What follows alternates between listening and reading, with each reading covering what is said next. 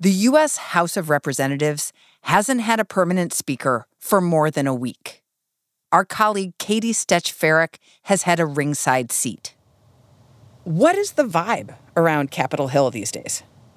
There's a lot of disbelief that we're in this moment. Among House Republicans, a lot of frustration that they're in this moment, and a lot of urgency that something needs to be done to fix the fact that we do not have a House Speaker. Today, House Republicans sought to change that by putting forward one name: veteran lawmaker and current House Majority Leader Steve Scalise of Louisiana. Why is it so urgent to get a speaker in place? There is a lot to do in Congress right now. Right now, federal agencies are operating off of a temporary spending extension that they got at the last minute about 2 weeks ago. So Congress needs to figure out spending levels for federal agency for the next year.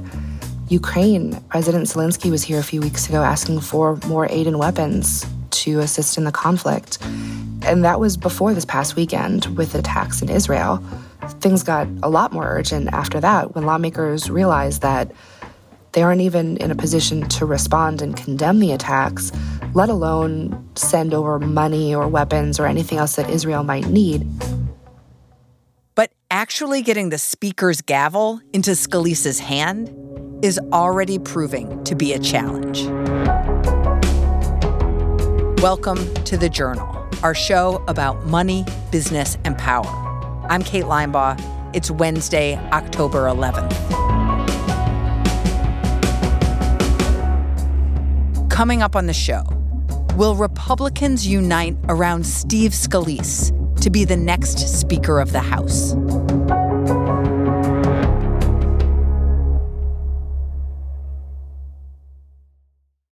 If only life had a remote control, you could pause or rewind. Well, life doesn't always give you time to change the outcome, but prediabetes does. Take the 1-minute risk test today at doihaveprediabetes.org. Brought to you by the Ad Council and its prediabetes awareness partners.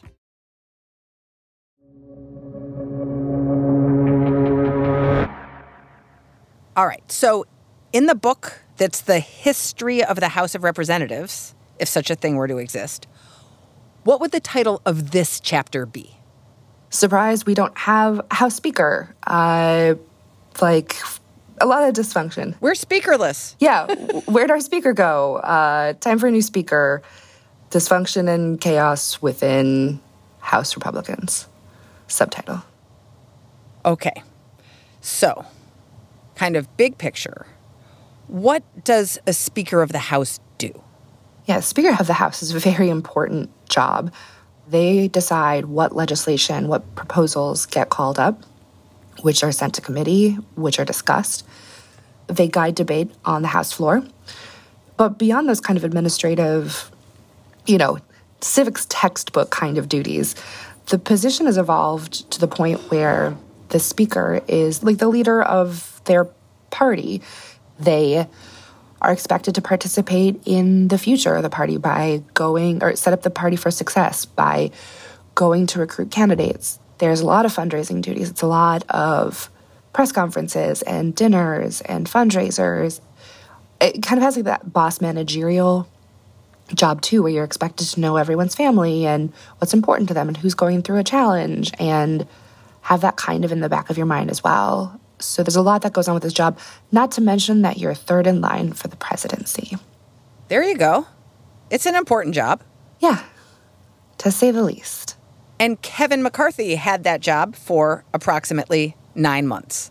Yeah, it wasn't a historic amount of time. He was installed in January. It was well past midnight, but after 15 grueling votes, the incoming elected members of the U.S. House of Representatives have finally elected Kevin McCarthy as Speaker of the House. He had to make a lot of promises and concessions to lawmakers to bring them on board. And they always were sort of hanging in the background, criticizing him, making his job difficult. Why were Republicans so divided about him? The hard right Republicans are pushing for more conservative policies, for McCarthy to be more aggressive in pushing through policies on border security, for example, or spending cuts. They want him to be as aggressive as possible.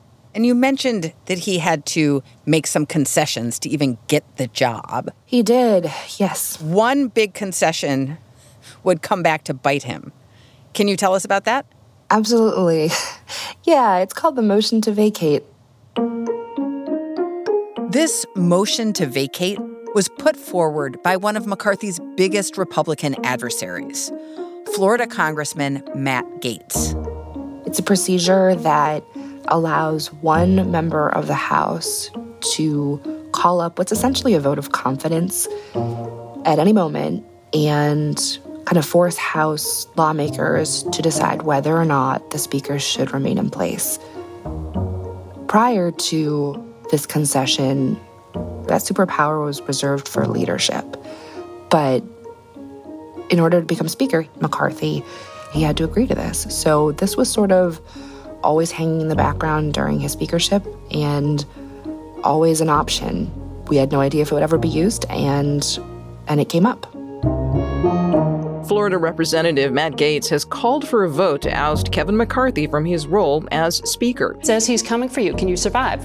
Yes, I'll survive. The yeas are 216. The nays are 210. 8 Republicans join all Democrats in voting to remove him. For the first time in the history of the United States, the Speaker of the House has been removed.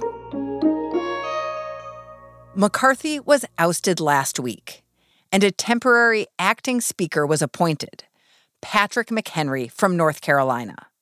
McHenry sent all lawmakers home for a cooling-off period. And during that time, 2 Republicans interested in McCarthy's job raised their hands, Steve Scalise and Jim Jordan.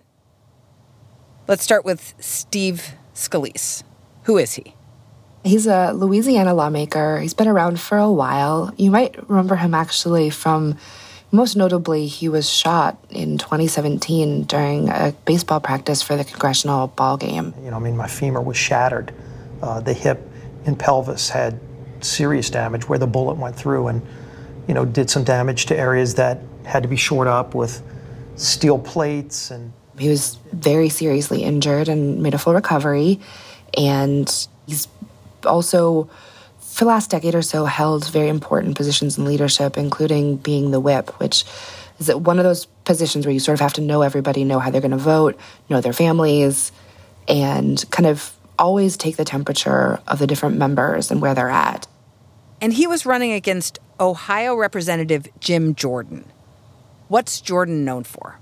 Jordan, he's a former wrestling coach that looks like a former wrestling coach. When he walks down the hallways, he always sort of it's in an athletic kind of gait.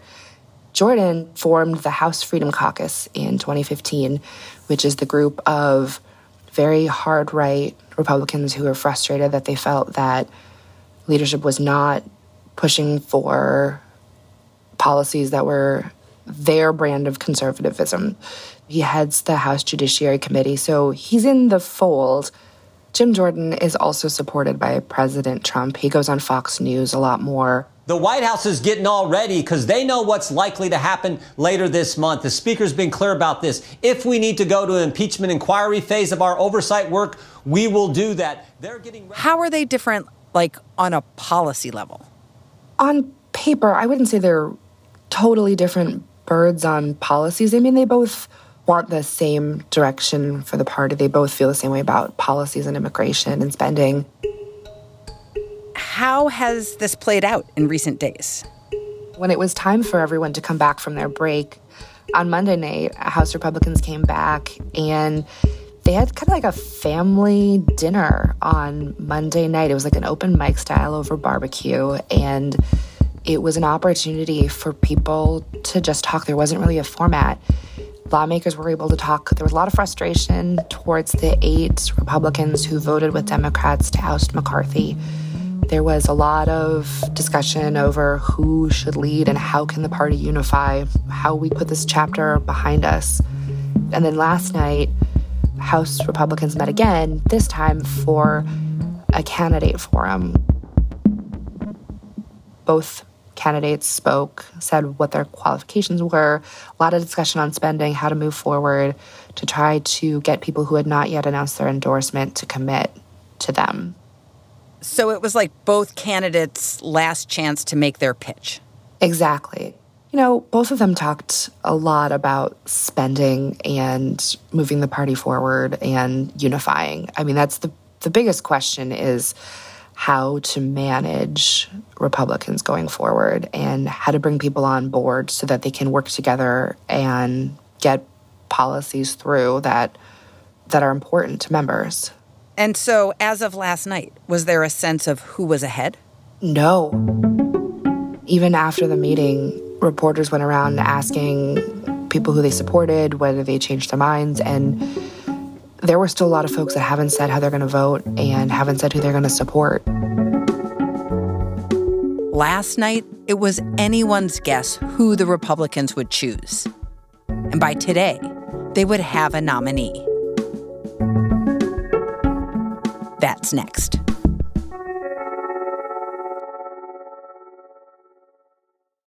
If only life had a remote control, you could pause or rewind. Well, life doesn't always give you time to change the outcome, but prediabetes does. Take the 1-minute risk test today at doihaveprediabetes.org. Brought to you by the Ad Council and its prediabetes awareness partners.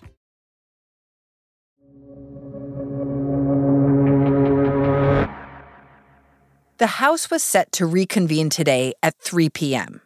Ahead of that, all the Republican congresspeople met privately to decide on their pick for Speaker, Scalise or Jordan.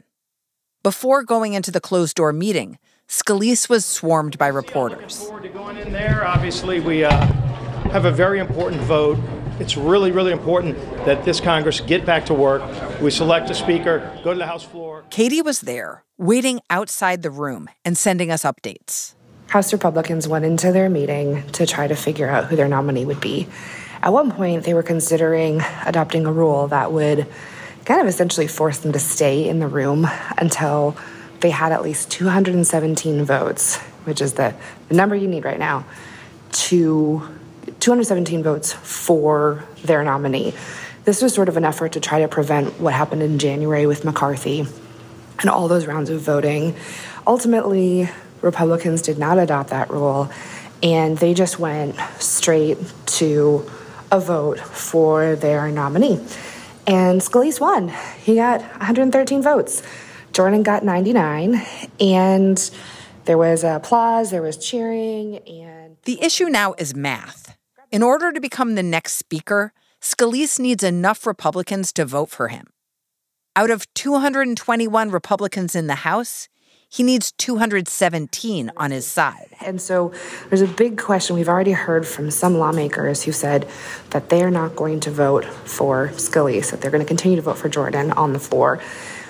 We don't know what happens next. I mean, do they move forward when it's clear that as of a few minutes ago, they don't have the support that they need for the speaker? Are they going to do a million rounds like they did in January? How's this going to play out? So we have a little bit more information than we did yesterday, but that question of who can win enough support to become speaker, that question is still out there, and we really don't know what's going to happen next.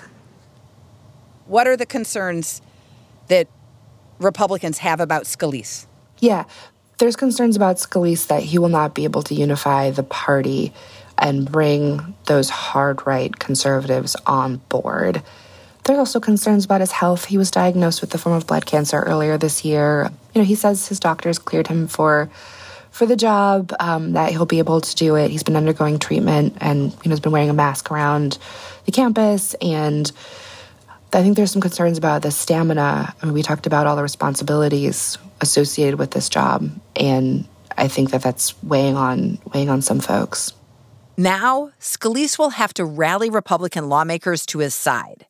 And he may have to engage in the same kind of horse trading that McCarthy did back in January. A sign that it's going to take some time was the House immediately calling for a recess today without voting on a new speaker. I think there's a lot of acknowledgement going in that it would take several rounds, it would take a lot of rallying, that people might be hesitant to change their support if their preferred candidate doesn't emerge as the person that other folks want, that has most of the support. You know, going back to McCarthy, it took 4 days and 15 rounds.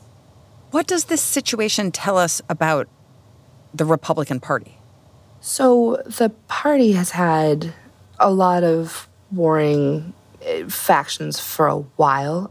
That dynamic isn't new. It just kind of ebbs and flows. And we're at a moment where the lack of unity within the party has kind of crescendoed.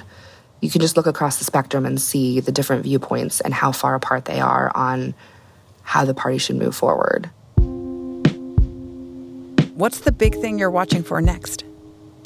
I think everyone is looking to see if the next speaker will indeed be able to unify the party and legislate and push policies forward. Like, you know, for example, everyone will be watching to see if this new speaker is able to find a way to extend government spending beyond November 17th. That's one of the first tests. I think there's a big question as to whether or not anyone will be able to lead this party.